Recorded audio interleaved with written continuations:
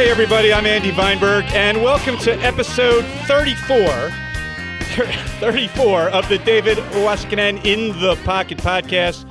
We're coming to you live on PhillyRockRadio.com. As always, you can catch us any time of day on WildfireRadio.com. And our guest today, like David, is a Bristol Township native. Proud Bristol Township native, also a proud Philly boy. Yeah. But he's been out in Las Vegas for, 15 years or so. His name is Rick DeJesus. He's the frontman, lead singer, the brains behind the great hard rock band Adelita's Way. And we are so thrilled to have him on the line today. How you doing, Rick? I'm doing great. How are you guys? It's good to be here. Yeah, man. Good to hear you, man. We exchanged an email. Actually, I guess he might have sent it last night. And you were on your way from Ohio. You said you had a great show in Ohio, and you were heading out to. You said you were heading home, so you were on your way to Newark, New Jersey, to fly back to Arizona. Correct? Is that the deal? Well, we're going to. We play a festival in Arizona tomorrow. All right. It's a crazy schedule, and then we got to fly back to Easton, Pennsylvania. So we're going from Newark to Tucson, playing a festival in Arizona. Get on a plane. And then we get right back on a plane, and we land in Philadelphia to get ready for the Easton show. Right. I like that kind of schedule. That's cool. Yeah, I've been interviewing Rick for many years, and it seems like the geography of the Adelita's Way tours doesn't always make the best sense. But bow and arrow booking, I've been there. But when they show up at the gig, they're ready to rock. That's good. Actually, we're ready to rock too, and sometimes they make you an offer you can't refuse. Right? It's true, absolutely. Right. You got to do what you got to do, and it sounds like you are veterans at it, and you accept the path, man. That's great. Yeah, of course. Yeah. I mean, we've been on the road for about 11 years now, and it's just part of the job. It's part of the job. It's part of the gig. It's normal. Right. Yeah. Well, the reason we wanted to have you on this week, Rick, is because you mentioned the Easton show for the local fans who want to see the band. They're going to be at One Center Square this Saturday. It's an all ages show in Easton. Tickets are only $15. So if you want just pure, unadulterated rock and roll with a band that kicks ass every single time they take the stage, and a front man who just has what a voice and the lyrics. So go check Adelita's Way out Saturday, One Center Square in Easton. You can find more details at adelitaswaymusic.com. So Rick, just update us on you got the new single out, or I guess it's been out for a little bit now. But just give us a little update on what's new with the band, how things are going on the tour, and just catch us up with the latest news with Adelita's Way. It's been great. I think for us, a big turning point, and which we saw coming, is the streaming services. It's Spotify, Apple Music. Our numbers on there are growing insane. I mean, it's to a point where I look at what we've accomplished over the past 3 or 4 years. Over the past 4 years, we have over 75 million streams on our music. Wow! And we're certainly taking advantage of it. We also noticed a nice uptick in the size of the audience when we headline. So we've just been putting out great music. That's how I feel. I feel that's the focus. It's putting out music, putting out content, making sure the songs are strong, putting them out often, showing that we're the real deal. Yeah, you are. You are, too. They have one song, 2 songs. We want to have a whole catalog, Yeah. I was listening to the music that you guys produce, and one thing I did notice is that, it rocks, obviously, and it's got a great sound. Everybody plays great. But I was really listening to your lyrics and what you write. And that's what struck me more than anything. I guess, I don't know, maybe it's age with me these days where I go listen. I go, well, what's he saying? And I really like that part of your music. It's very personal. And am I correct in that it's very personal? Because it sounds to me like it is. Yeah. I mean, I can't find a song. We've written 50 songs, and there's probably not one that exists that I didn't write just about every lyric on. Yeah. And you feel because it's very personal. Yeah, and I think I feel it definitely. And Rick, correct me if I'm wrong, but this is one of these situations where if it's not that way, it's hard to sell it, right? I mean, you know, you believe in what you're saying, and so it's the work doesn't seem like work when you're out touring because you wrote these lyrics and it's a message that you want to get across, and what you're saying is cathartic in a lot of ways, you know. And I believe exactly. You want to continue to spread it. There's, you know, in music today, there's a lot of empty messages. There's a lot of rappers and rock stars talking about everything they have. There's people who talk about, you know, being sad and depressed, and it's like that's not the message that I want to spread with our music. It's I want to spread, you know, a lot of different messages, but I wanted to be motivating, uplifting. You know, I wanted it to motivate people and give them a sense of confidence. I don't want our music to put anyone deeper into a hole, you know. So where does that come from? I mean, that's something, obviously, you know, it's funny because I don't know if you met, I knew your mom. I know your mom.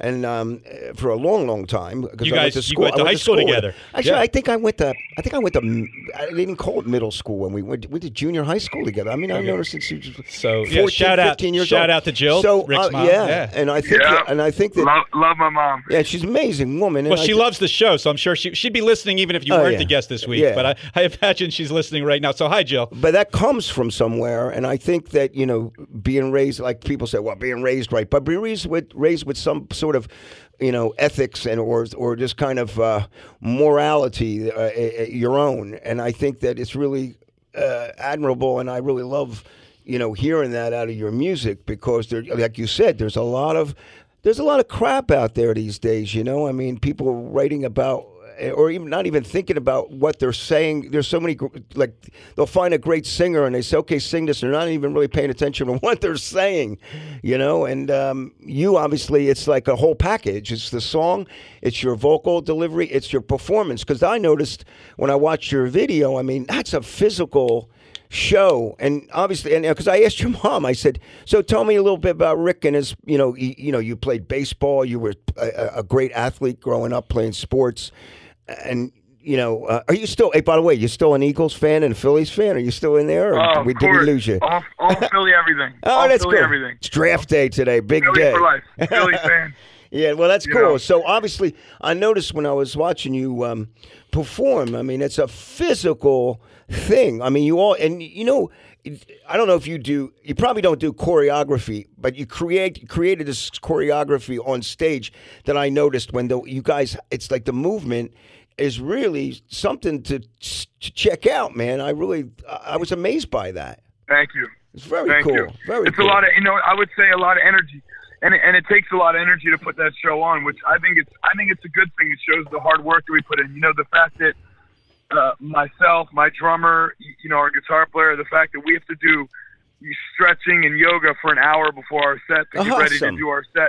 It shows you what we dump into it. It shows you how hard we perform, and it is a very physical set. And it's because you have to get that energy out. I want to put the energy out to the people that are at the show, and I also want to match the energy of what the songs are giving and saying. So, wow, Rick, that's amazing. It's very important to put on an energetic show. I mean, it's funny because I remember I'm older now, a lot older, and I remember at one point. In playing music, myself and a few other guys in my band actually worked out with Pat Croce.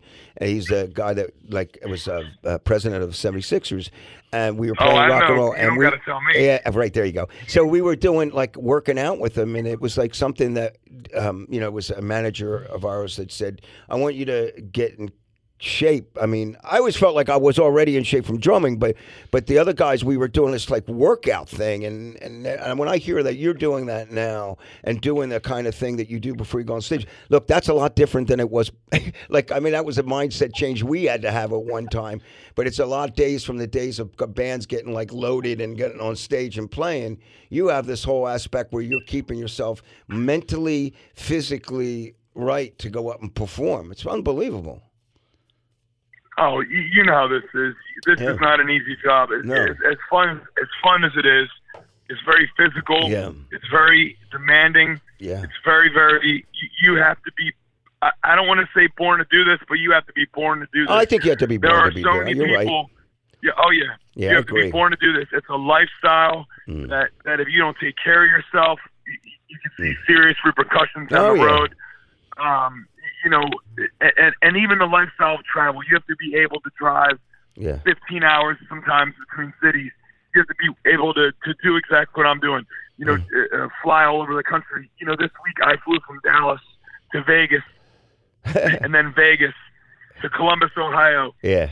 Played a show. Yeah. Now I go from Columbus, Ohio to Arizona, Right. play a show. Then I go from Arizona to Pennsylvania, play a show. Oh. And then you got to drive to Michigan, you know, 15 hours. And it's like that schedule beats people up. Yeah. But for guys like you and me, Yeah. it's normal life. Yeah, Yeah, I agree, and you have to prepare yourself for it. Like I'm same thing, you know. And look, I'm about to do next year. I'm doing a 40th anniversary tour with the Hooters, and it's like a long haul. And you know, frankly, I've seen a couple guys. You know, we lost a couple guys over the years, and then I don't know. I think you look at it one day and you go, hey man, I swim 5 days a week. I go swim and I do what I have to do so I can do it. You get it. And mentally you have to be prepared for the plane rides, for the downtime, because you spend a lot of time with a bunch of the same dudes all day, all night long, right? It's like a hang. Oh yeah, you know, I think the only ones that you tend to bump heads with in those situations are the ones that can't handle it, like we're Right. talking about. It's like we never have arguments with any former band members over things. You know, we're not getting along personally, or Yeah. Right. Well, I'm losing. you know, we tend to fight or change out members who just cry all the time. You know, like, oh, it's too, I got it. it's too hard, or oh, Yeah. it's too. I'm tired, or we gotta get on another plane. Like when you start hearing someone really start whining You're sick. about the Sick. job, Yeah. I feel like all the members we've changed out have been because of bad attitudes of how grueling Yeah. the job is, the Right. work is. Everyone's like, oh, you guys have changed a couple guitar players. And it's like, yeah, because all they do is cry about the job, you know? It takes a tough person. Well, you don't need that. A tough person to do. I agree. Yeah, you don't need that. Hey, Rick, how do you? Because in addition to being this road warrior and you know, and this rock and roll lifer, you're a family man. You got your wife Janine and two beautiful daughters, Presley and Penelope, who I know are the world to you. So how do you kind of balance that? I know, you know, I'm sure it's tough being away, you know, on the road. How do you kind of balance the music life and the family life? Well, I think you said it right there. It's balance. And I really got it down to a science. I think, you know, my wife seems awful happy lately. My kids seem happy. I think it also comes with success if you don't overdo it. You can choose to take your success and drive yourself into the ground and separate yourself from your family, or you can take your success and use it as an avenue to facilitate spending more time with them. And that's what I do. I usually tour about 3 or 4 weeks, and then I take 2 months off. Yeah. And then I tour 3 weeks, and then I take 2 months off. And then I tour 3 weeks, and then I'll take 3 months off. Yeah. I would say I tour about 4 or 5 months out of the year, Right. max. Right. And then the rest of the time, I'm dad. I'm home. Yeah. I'm with the girls every second of the day. You won't catch me out with the guys. You know, it's when I do all my guy stuff when I'm on the road. Yeah. But and then when you're home, obviously nowadays with the advent of home studios, do you do all your writing and stuff like that? You have a situation where it allows you to work at home, then things like that when you're out, when you're not touring. Well, I'm a bit of an obsessive writer. If I find an idea that I'm working on, I write it all day, everywhere. I walk around. I'm at Starbucks writing it. I'm like an obsessive. Sometimes my wife looks at me. It's like Dewey Cox. She's like, Dewey, don't you write a song right now? You know, she'll be yelling at me.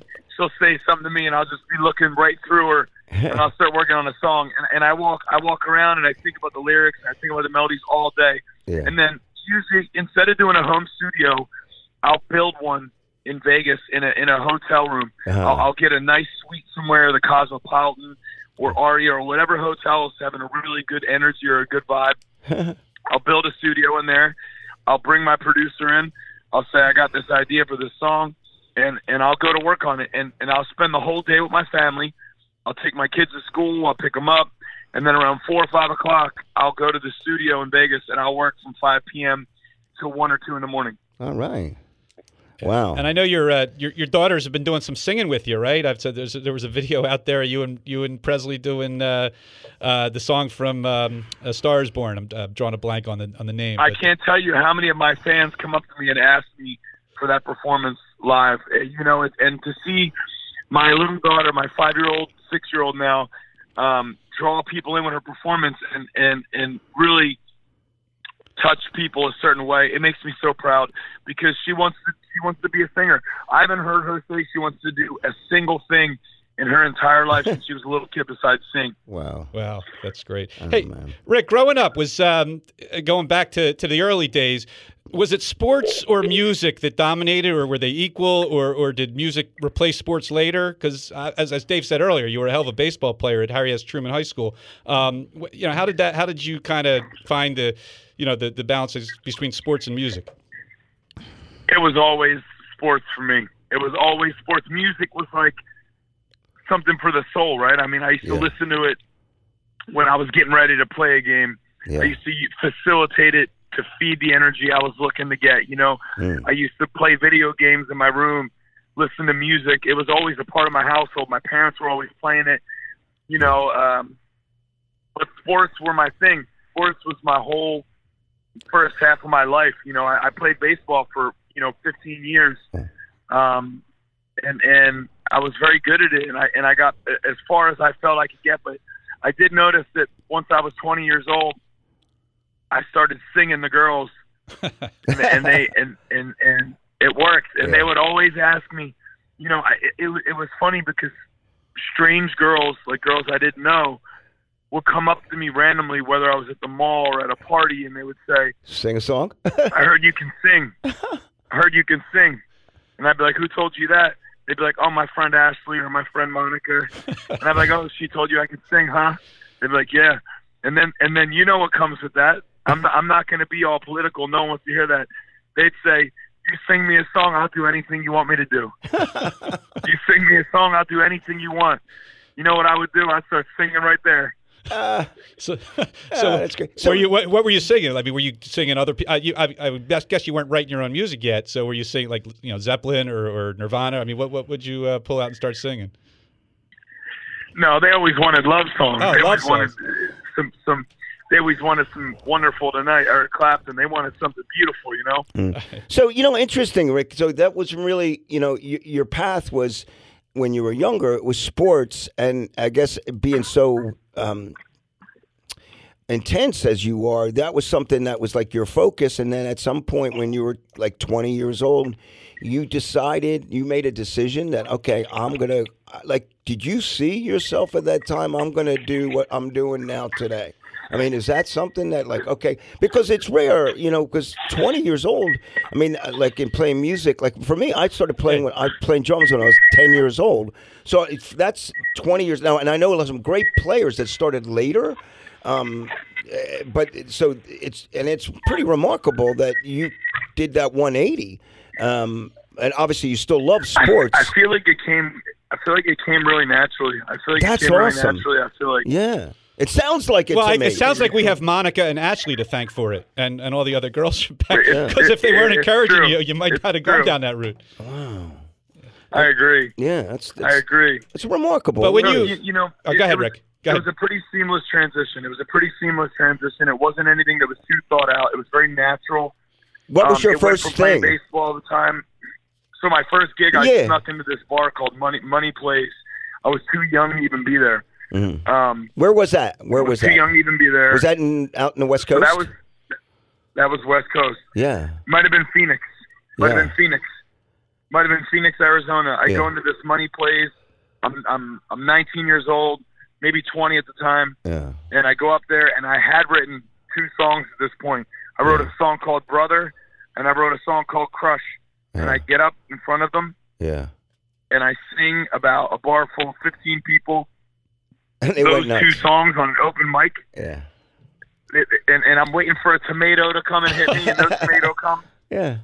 And I get a standing ovation. People were clapping, and people literally rushed up to me when I finished. They rushed up to me and they said, where can I buy your CD? No. Where can I get those songs? Yeah. And it was the first time that I was like, man, I could make fans. I could have fans. People, you know, it was a crazy moment for me because here bet. I am. I sang 2 songs in front of about 15 So people. when you sang the And of songs, those Rick, 15 people, were you playing an acoustic guitar, or you just sang like with a microphone? You just sang. What'd you do? it was just an acoustic and me. Wow. Yeah, that's. And were you scared shitless because it's the first time you're singing in front of people, or did it feel natural right from the Oh start? Yeah, you were I scared. was scared. Yeah. Well, Oh, yeah. they'd say yeah. it's important to be. I think to this day, I mean, I've been doing this a long time, and I still, if I don't have a level of, I'll call it fear when I go on stage, I don't think I think fear is a motivating and a good thing, and if you lose any of that. Maybe you call it fear, maybe you call it anxiety, maybe you just want to do great. Because to this day, I still want to play great. Like, I know I'm coming to an end of a career with me, and I'll play till I die. But I think that there's still a level of feeling inside that I want to perform. And I think if you lose that, it's not good. You know, I think the fear creates preparation. Yeah. You know, you the more you prepare due to the fear, Yeah. you know, the better you are. I noticed that it's no secret that the more I prepare for a show, the more I get ready, the more I'm warming up properly, the more I'm Right. warming my body up, my vocals up mentally. I can seamlessly jump out there and put on Yeah. a great performance. It's the days where I don't put the time in That that I get out there and I feel extra nervous. You know, that is so true. which is rare at this point. At this point, Yeah. it's all in the preparation Right. for me. Mm. You know, I make sure that I'm prepared. Mm. I make sure that I'm ready. I'm loose.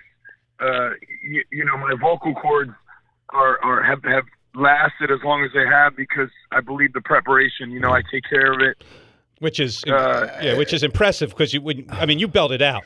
You don't hold anything back vocally. So I mean, the fact that it's held up as strong as it has, I mean, it's a credit to you. It's And you're You know, not- I think it's also about moderation too. I think I stopped playing shows on Mondays and Tuesdays. I don't play any Monday, Tuesday shows anymore. There's a lot of moves that we made along the way. You know, there's a lot of moves, a lot of things that you make to preserve yourself. You know, I only play 4 times a week. Yeah.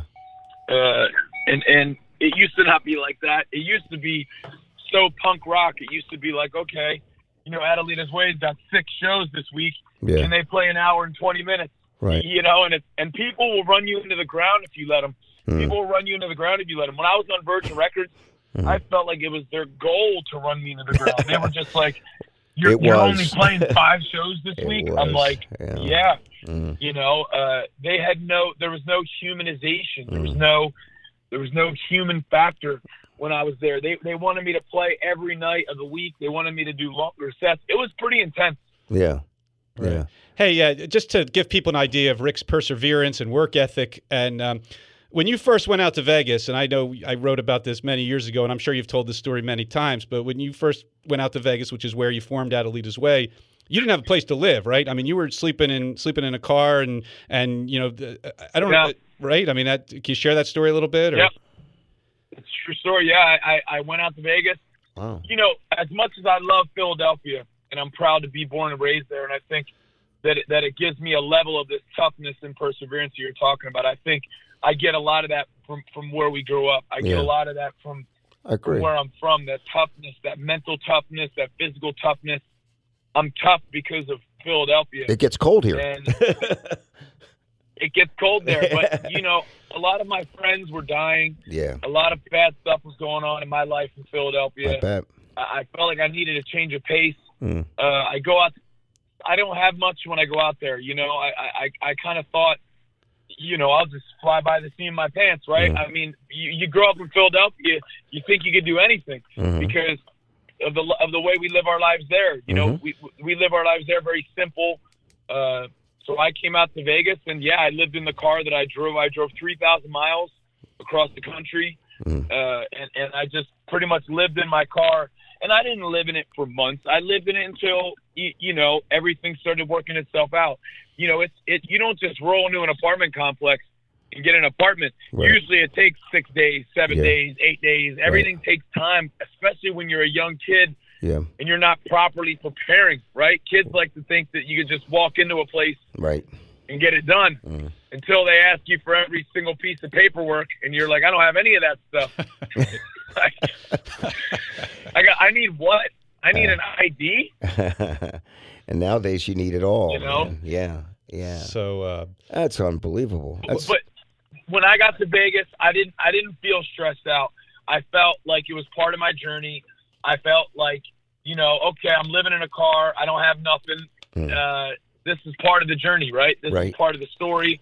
And it has become part of the story because it's a nothingness story, right? I mean, it's almost a rag to riches story. You got a kid from Philadelphia who played baseball his whole life, and then, you know, we all wonder what we're going to do. We all worry about what we're going to do when we get older. We wonder, what are we going to be? Who are we? I worried about that my whole life. And did I ever think that being an artist or being a musician was a real job? I never really knew as a kid growing up in Philadelphia. You know, I never really said, I wasn't like my daughter. My daughter walks around and says, oh, I'm going to be a singer. No. You know, I think I make that possible for her because I tell her about the dream. You know, I tell her about how big you can dream. I didn't really know about that when I was growing up, you know, in Philadelphia. So I kind of went into the unknown, but I also followed my blinders, right? I followed my path. It wasn't an easy road, but here we are. I mean, it's definitely, for me, I feel comfortable saying that it's a rags to riches. Well, it's definitely rags to riches, because this is crazy to me that it is last week, Rick, and maybe you know this, maybe you don't. Last week was the 10-year anniversary of the release of the song that put Adelita's Way on the map. And that, of course, was Invincible, which came out 10 years ago last week. Why don't you? Isn't it crazy? Invincible, when I look at what Invincible has done as far as the syncs it's been on TV, I mean, it's got 40 million streams on Spotify and Apple Music. 40 million. Right. I mean, that's crazy. That's incredible. It's so, I feel so blessed. I feel so blessed. I feel so, Do you remember grateful. What that first initially felt like? You write that song. How long before you released it had you written it? Had you had it, you know, for a while, or did you just write it and then put it out soon after? And then do you remember your initial reaction when the song just took off the way it did? You know, it was pretty fresh when I wrote it. It came out pretty quickly.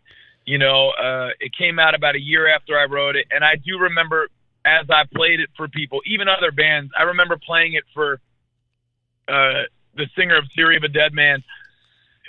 He's one of my longtime friends, and I remember him looking at me and going, that's a good-ass song right there, man. Like, that's going to do some good stuff for you. And I was like, thank you. And you never know what to prepare for. You never know what to expect.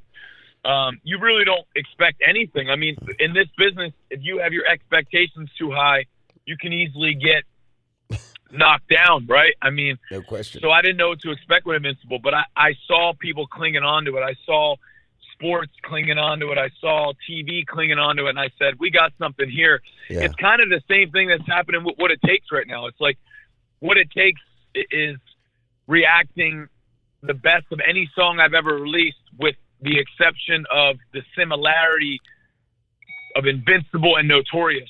Right. That's what I see going on right now. When everyone goes, oh, how is it reacting? I say, well, it's reacting. Did we lose him? Did we lose Rick? It happens. All right, well, let's... How do you feel? Oh, yeah, there you go. We lost you, Rick. There we go. You were talking about the new single, What It Takes. Do we have that? Yeah, the new single is reacting like my best songs. It's so far the early reaction. I mean, it has almost 1 million streams in under 2 weeks.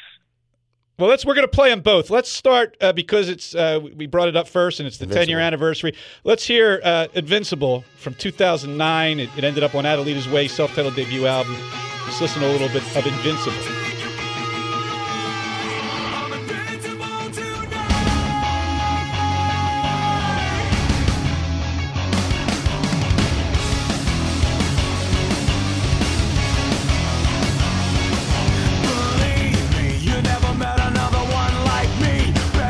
Never seen the things that I've seen, bottled up inside the simultaneous.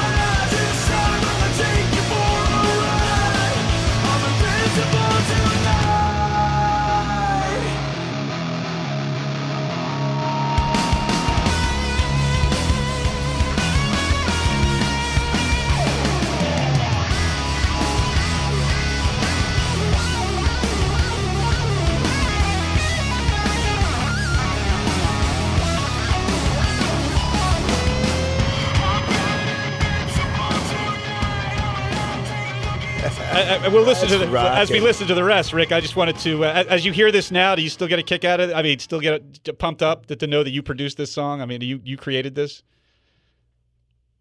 Oh yeah.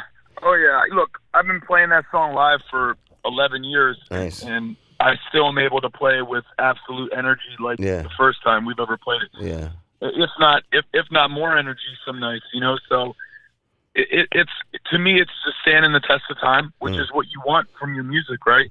Right. And it's sort of, in a way, I mean, obviously you've done other songs that have done the same thing, but with your first song, you kind of set the mission statement for Adelita's Way, you kind of summed up everything about that band in your first single, and yet obviously you've done it again, Notorious, but Bad Reputation. I mean, there's so many songs that kind of capture what you guys are all about. But the fact that you nailed that right off the bat, I mean, that sets a bar pretty high for you as a writer, right? I mean, it does, but it's also motivating, right? I mean, it's motivating to let you know the quality of work you continue to put out. I think one of the strengths of our band has been the consistency, right? The consistency of writing great songs that inspire people or that people connect to. And I think we're not defined by one song. The consistency of how people connect to most of our songs or a lot of our songs is why I believe we're able to build such a powerful army of fans. It's like we're playing clubs sometimes where we're doing 300 people, 400 people, and every single person in there is buying a T-shirt. Every one of them. Yeah. That's cool. So it's such a strong connection of fans who appreciate us for all of our songs, and Invincible, I think, set the tone. It set the bar too, I guess. And you always feel like, okay, how do I get to that standard all the time? And it's like always something that you're always on top of. I'm guessing it's it's why you do what you do. It's why you prepare for a show. It's why you keep yourself in a good place mentally. I get it, and and it's really commendable. I mean, it's unbelievable to see when I hear your story of the fact that you this is what you wanted to do. You set your mind out to do it, and it's really something to admire. It's very cool. Hey, so we talked about I mean, it is fantastic. I mean, and I love the fact that you guys are from the same town. I mean, obviously different generations, right? But Dave was telling me last week about your uncle, about Joe. Joe was a bad dude, in a good way. In a very good. I mean, like I remember. Well, I was a little younger than Joe, but I remember Joe from just in high school. He was just a tough guy, but a good guy, and. He is. My Uncle Joe is a good guy. He is a good guy. I think he used to always. I remember when I started making music, he used to always try to give me song ideas and tell me about stuff. And I'm looking at him like Uncle Joe, that sounds like Bad to the Bone. He liked the blues, man. That's great. Yeah. He'd be like, you should write a song like this. I'm like, that already exists. Yeah. You're looking for something new. I like that too. I mean, that's an interesting thing. I mean, we all sometimes have our little diversions in our careers. I mean, at one point when I moved out, I lived in the West Coast for 20 years, and I managed music, which was really kind of a surprise to me. I started managing music for a bit, and I remember when, and you see some things change. I watched what happened with hip hop, and I watched what happened with rock and roll, and how things have kind of morphed into certain things and different sounds. And I mean, I have had students. Elon Rubin was a student of mine when he was a kid. He was 12 years old, and he ended up becoming the drummer with Nine Inch Nails and doing amazing things. And he plays with bands that do, like I hear your sound, and I remember working with Baron and Purdell. I did an Alice Cooper record back, The Last Temptation, and I was working with 4 different producers, and Baron and Purdell did an Ozzy record. Did he have a record? Tears. But they had that, Zakk Wylde was playing guitar, and it had that real wall of sound, but it was just different, and it was big. I mean, it was powerful. And when I hear your music and I hear the guitar, the sound, and the way you go about producing your and in arrangements as well. know. I mean, it's a really powerful. It grabs you, you know. But you see how these producers and arrangers and writers move to different sounds, and I think it's really important for the art of creating music to evolve that way, you know. And I really love, you know, that's when I listen to you. I think in these instances, I am the producer and writer and arranger. Yeah, you know, I think. It's curious about that. I'm pretty crazy. I'm pretty crazy. No, I think it's really good. And it is a good thing because it's got the passion in it, and it's got the, you know, it has you can hear the obsession almost, right? I mean, when I'm arranging the songs and when I'm creating them, like being as obsessed as I am when I'm making these songs, you can come up with cool sounds that no one in the world even knows what it is. You know, people always ask me, they're like, "What is this? It sounds like a submarine." you know, this sounds like a submarine going dong, and I'm like, "Yeah, it's just a sound that I heard." You know what I mean? It's just something that I heard. And arrangement-wise too, it's like there are people like to slap rules on everything, but there are no rules. It's always about the song. I always arrange every song best for the song. You know, whatever I hear to go on in the song that I write, and then I'm making most of the songs that I think have connected with people the most are ones where I come up with the chorus first. Right. Are you an engineer also? Do you work with an engineer, or do you do your own engineering? How do you? I always hire out an engineer. That's another job to me. That to me, the music is a community. It's a community of jobs. There are people who shoot videos. There are people who engineer. There are people who mix. I wear only the hat of being an artist, a creator, a writer. Once it leaves that, I don't want to do it, and I don't want to do it. I don't want to be a video producer. Right. I don't want to be an engineer. I don't want to be a mixer. I don't want to be a mastering engineer. Yeah, you know what goes into that. It's you know, that's one of those jobs that it's just like, you know, and it's obviously you have ears where you know who to get, and you know what you're after, and you probably know right away. And I'm sure you've had situations where you had engineers go, he's not right or she's not right. You know that. Oh, I paid for. I can't tell you how many times I paid for a mix. And I paid for it already, and then I get it back, and I'm like, man, this mix just isn't up to the standard that I want it, you know. And then I have to go and have someone else mix it. Right. You got to pay two people to do the same damn job, right? Yeah. Oh yeah. It happens. It does. Yes. Unless you're driving the ship, that's what I was asking, because you know, over the years of me working, a lot of the guys I work with these days are basically doing their own engineering. I mean, at one point when I was, I still have the business, but when I was living in California, I had a studio in my garage, and when my day would be where I'd wake up in the morning and someone would send me some tracks, and I would, you know, cut it in my garage and then send it back, you know. And I mean, that was a job out of necessity. Look, I had to work, so I had to figure it out. It took me 3 weeks to get a bass drum sound. And my friend came over and goes, pushes a button. He goes, sometimes, sometimes it's a necessity, but I notice sometimes when artists become too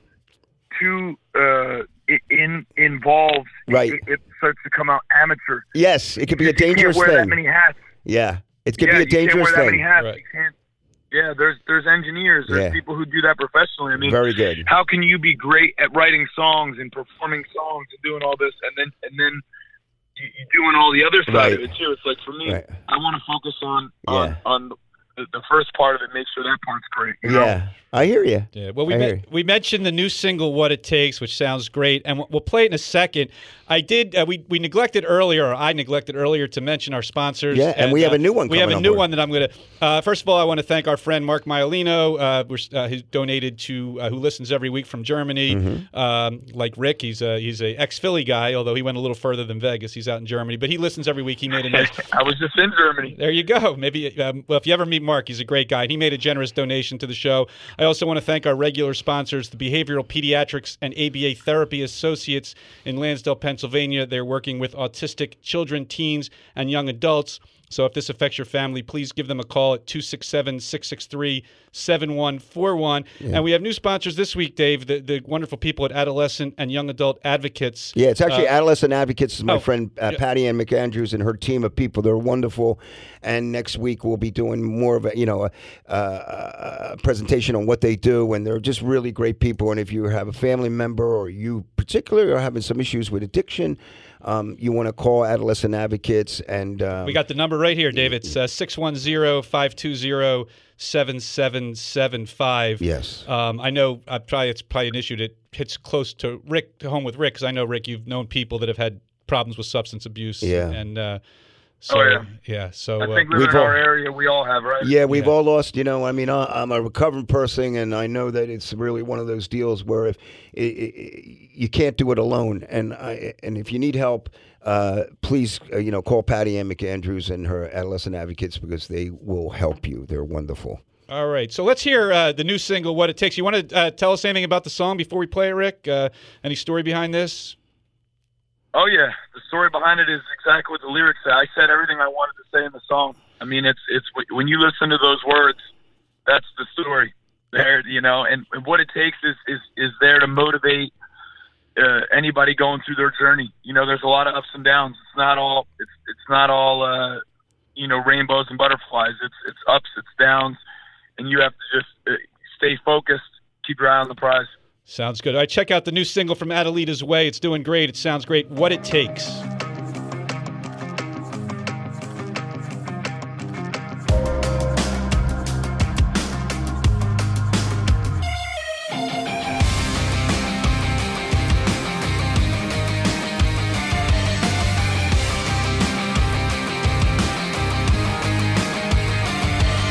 My mind is racing, heart is pacing, everything I want to taste it, I embrace it. Gotta have the patience, dedication, never leave a moment wasted, chasing greatness. I think it's kind of funny that they slept on me. Here's a couple things they should know about me.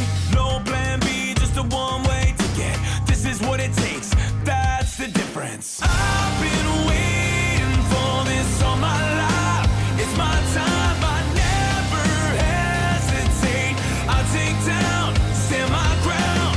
Look at all the valleys that I made it through. You're looking at somebody with too much to lose. The sacrifice is made every day. It's the price I pay.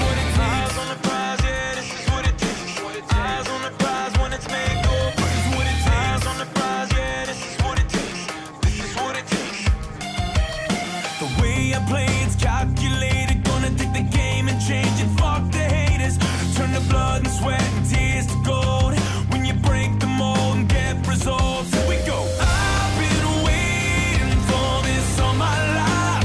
It's my time, I never hesitate. I take down, stand my ground. Look at all the valleys that I made it through. You're looking at somebody with too much to lose. The sacrifice is made every day. It's the price I pay. Eyes on the prize, yeah, this is what it takes. Eyes on the prize when it's made go. This is what it takes. Eyes on the prize, yeah, this is what it takes. This is what it takes. What's it gonna be?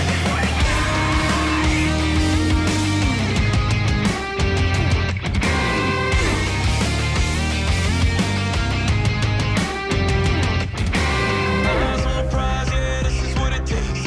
Eyes on the prize when it's made go break. Eyes on the prize, yeah, this is what it takes. This is what it takes. What's it gonna be? I've been waiting for this all my life. It's my time, I never hesitate. I take down, stand my ground. Look at all the valleys that I made it through. You're looking at somebody with too much to lose. The sacrifice is made every day. It's the price I pay. This is what it takes. Yeah, this is what it takes. Eyes on the prize when it's made go. This is what it takes. Yeah, this is what it takes. This is what it takes. This is what it takes. Yeah. Nice. I like to see you do that. That's cool. I love it. It's rocking.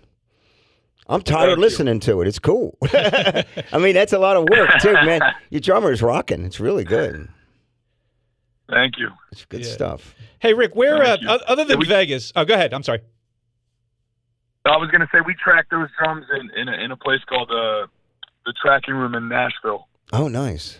Yeah, Nashville's got some great. So Yeah, actually, great there are a lot place. of great ones in the West Coast, and I think, is there a place? Yeah, I mean, obviously the place in Nashville you love, but is there a specific place studio that you love going to that you really like? That's the place I can go all the time. Is there? A room like that? I mean, there's quite a few places in the country we enjoy going to. Yeah. You know, we worked at a Studio City in California. Uh-huh. I think we're going to go to Dave Grohl's, which Yeah. is 606. We're going to go there, and when we're on our break in June, we're going to go there and do some tracking, Awesome. and that's in Cali. Yeah. You know, a lot of great studios in Nashville. I mean, yeah, we pretty much, you know, we're not too married to any room. Right. You know, we get it done where we got to get it done. Yeah. Yeah. I was going to ask before, Rick. Other than Vegas, is there a region of the country or a city where you guys are bigger than other places that you just love going back to? It should be Philly. It really should be Philly. And I know you and I have talked in the past that there's whole kinds of factors that have gone into why local radio didn't play you I don't guys get more. it. Yeah, I don't mean, get it should have. I've told your Adeline's mom way- that. I don't yeah, get no. it. I don't get it. We don't need to go down that road again. So I'm wondering, besides Vegas, is there a part of the country that is just Adelita's way, country? This is where you feel like home, or there's a lot of different places. There's so many I think of right off the top of my head. So many, and they're everywhere. You know, whether it's Dallas, Texas, Chicago, whether it's Denver. Yeah. I mean, New York City. I mean, I see so many places that I think of when you ask me that. There's quite a few. Well, you got rabid fans. which- Somebody Facebooked me just a minute. Taylor Sambo, who just thanked me so much profusely about bringing you on the podcast, and I was like, That's cool. very, very cool. And I honestly, I don't usually see those kinds of messages during the show, but she was like over the top, and so Well, you said Taylor. Let's say what's up. Hey, Taylor. There you go. very Right. cool. Very cool. You did have the big Philly show last year, I guess at the Fillmore Foundry at the Fillmore, which I know you were very excited about. And We'll come back to. We love Philadelphia, and, Yeah. and look, Philly was great for us. You shouldn't have to grow and build the way we have to build from the underground in Philly when you spent Yeah. 19 years of your life there. But it's not a task we're not willing to do, and we're willing to put the work in, and we've already been putting the work in. Yeah. We've grown in Philadelphia already so much over the past couple of years. Right. Over the past 3 or 4 years, we've gotten to the point where we can actually come to Philly. Yeah. There was a point we couldn't even come to Philly. We couldn't Yeah. even come play it because no one knew who we were there besides my friends and family. Yeah. Now when we come and headline, I mean, what do we do? 250, 300 people when we did the Fillmore? Right on. I mean, that made me happy. Yeah, well, Next time I we know come you're not back, gonna give whether up. we do the Yeah. same or more, I'm in. Yeah. Right. Well, you're not going to. I mean, obviously, you're going to do whatever it takes to defend the band, what it takes. But you're also not going to take shit from anybody who doesn't allow the band to do what the band needs to do. I know through the years you were quote unquote banned from a couple cities, Really? because you speak your mind about local radio, Yeah. about right. I mean, you it's like it's That's it's that yeah, Philly but in he's me, man. right. He's Everyone right. always- it's the Philly in me. It's because we're very brash. We're honest. We say we think, and sometimes that gets us. What does it do? Does it show people a little bit that what you said, I don't take shit and who I am, or does it? People can say, oh, you've alienated yourself in these stations. These stations weren't going to play us anyway. Right. They can use that as the Right. excuse. They can, Right. you could use that as the excuse and say, "Oh, we don't play them because they told our station to fuck off." It's like, no, I told your station to fuck off, Yeah. and you already Man. weren't playing it. Right, Yeah, well, right. listen, It's like you know, you can't be eliminated from something you were already eliminated from, Right, right? I mean, right. it's like But I don't get that. We were already eliminated, and it's not about just me either. It's not a selfish thing. It's like when I listen to these stations, they're trying to do these trendy moves. They're not trying to support a scene of music. They're not trying to support the artists that are touring through these markets, the artists that are putting out records. Rock radio is made for rock artists. It's Exactly. supposed to be supporting the current scene of active rock bands. And all they ever try to do is not support the rock scene. They want to support the pop scene that They already used has to. radio They stations. used want to. support alternative. Yeah. It's like you want to play more alternative music. There's already an alternative station in the city, and it's bigger than yours. Right. Yeah, it used to, man. know? It's changed quite a bit. It's really a shame. Too many It's bean shit. counters in the It's business. Yeah, it really is. I agree. There are too many. Yeah, You're right. too many bean counters and Agreed. yeah, it's a We need shame. to play more alternative music. Well, it's like, why? The alternative station in the market's already bigger than your station. Yeah, Right. Play your thing.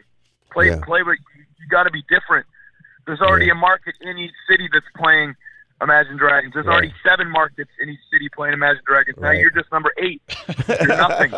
You know? Yeah, and you got to speak your mind, man. You got to tell them, and when you don't see it's right, you got to talk about it. And you're in a position right now that I think you do have some leverage, and I think that you're going to help other artists by being honest about how you feel about what's going on. It's important. Well, we're also going to create an alternate. We're going to create a different route. We're going to show people. I mean, you don't think that some of the radio stations in our scene that are directly connected to trying to break bands in our world, you don't think that they have some sort of feelings about the fact that none of them played Notorious, none of them except Sirius XM Octane, and that we have 13 million streams on Spotify? Yeah. No, it makes them look like they're not in touch with the scene that they're in. It makes them look like they're not down on the ground floor with the artists. They're not discovering songs. Right. Well, we're going to play. Well, you know what? We'll play Notorious. I know we're running out of time, but let's play a little of Notorious because that's another great Adelita's Way song that we got queued up here from a couple years back. Notorious. Notorious, so notorious. So notorious.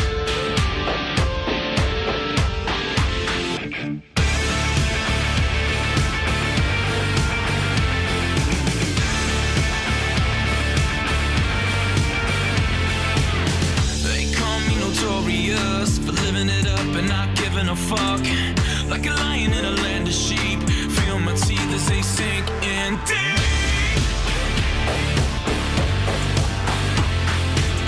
They say I'm a rebel soul, bad to the bone, always ready to go. Everybody wants to wear the crown. I keep lining them up, I keep knocking them down. Notorious, so notorious.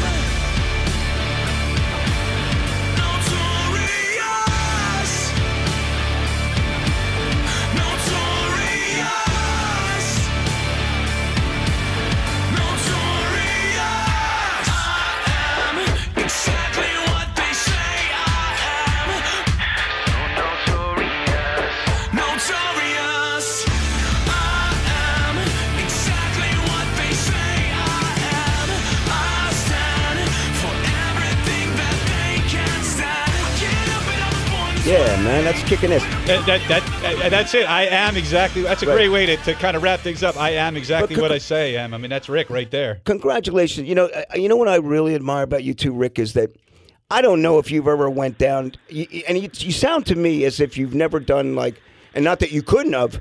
And I just love that you've basically been a total original in your scene, like doing what you do. It's not like you're trying to be like a Beatles, Stone. Look, I love the Beatles. I love the Stones. I love that music. But you've created your own path, and you're not like trying to be anybody else but yourself. And congratulations on being that dude. Thank you. I appreciate that. And, really, and we feel like when somebody hears us, when somebody hears Adelita's Way at this point, it sounds like Adelita's Way. Yes. They don't have to confuse it with anything else. It's like, oh, yeah, that sounds like Adelita's Way to me. And that's a big deal to us. The It's fact that we rocking. created It's rocking. It's our not own anybody thing. else. Thank It's you. you, man. Hey, It's good. quick question, Rick. Did you throw the bad Thank to the, you. Did you throw the bad to the bone line in there at the start of that song as a nod to your Uncle Joe? Yeah, finally, I got it. What are you going to try to get me to give him 5% of it? Watch out. He might come for it, man, you know? Hey, Rick, we got listeners. I don't know. We got listeners all over the world, but we have an especially large fan base here in the Philadelphia region. So, what do you want to say to all the folks back in Philly?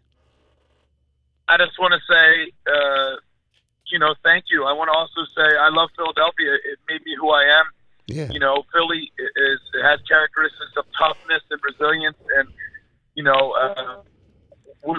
we get stronger. The harder things get on us, we can really become stronger from that. So I'm very proud to be born and raised in Philadelphia. I love Philly. I'm out here representing Philadelphia. Yeah, you are. For the past 10 years on the road, letting everyone know, go Eagles, go Sixers. Yeah, baby. Draft day today. The draft. And I love this city. I love that I was born and raised there, and I love you, Philadelphia. Well, you represent, man, and Yeah. it's great to chat with you, man. And I don't want to sound condescending, but I'm very proud of you. I'm very proud of you. Oh, thank you. No, I appreciate that. Look, when I come back, we should all try to get some dinner or something, eat some lunch, do something nice. Yeah. I'm in. Well, That'd be actually, good. when you come back, Man. we'll get you in the studio. We'll do round 2, and we'll get you Yeah. actually in the studio. That would be fantastic because you can play something like right it. here with us. So, yeah, Do it. it's Let's just do it. I great. look forward to it. That'd be awesome. So go check out Adelita's Way this Saturday at One Center Square in Easton. Get all the information and check out their music at adelitaswaymusic.com. Rick, thank you again so much for joining us, and best of luck on the rest of the tour and going forward with your band and your music. Yeah.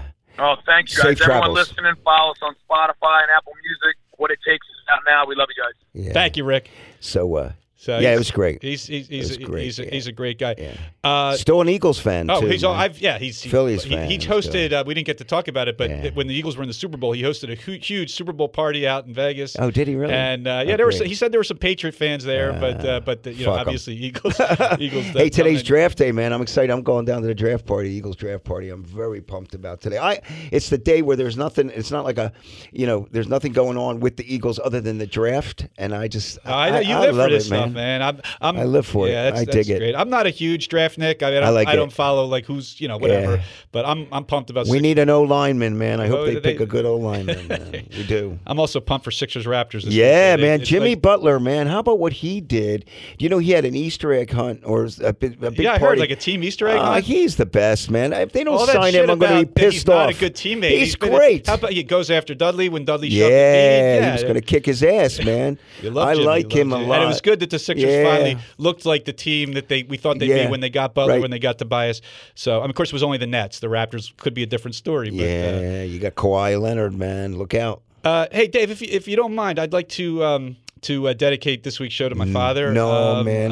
You had a tough time, Andy. yeah, and we love you, man. And Well, I know thank that you. it's been very difficult. Yeah, my father just passed recently, and he was a big sports and music guy. Yeah. So I mean, he was a fan of the podcast. He would email me and tell me that you listened, and he wouldn't have liked Rick's music. My dad was more he gravitated towards Broadway musicals and 60s folk music. He was a big Dylan and Joni Mitchell guy, Beatles, Peter but- Paul, Mary. Yeah, but he would have loved Rick's attitude and work ethic. He's and something, man. perseverance. Yeah, and actually, I remember once going over to my dad's house and discovering he had David Bowie live at the Tower. Really? So I was like, yeah, my dad's got cool music there. So I love you, Dad, and we all miss you. Yeah. And, so we got a second left. Do you want to?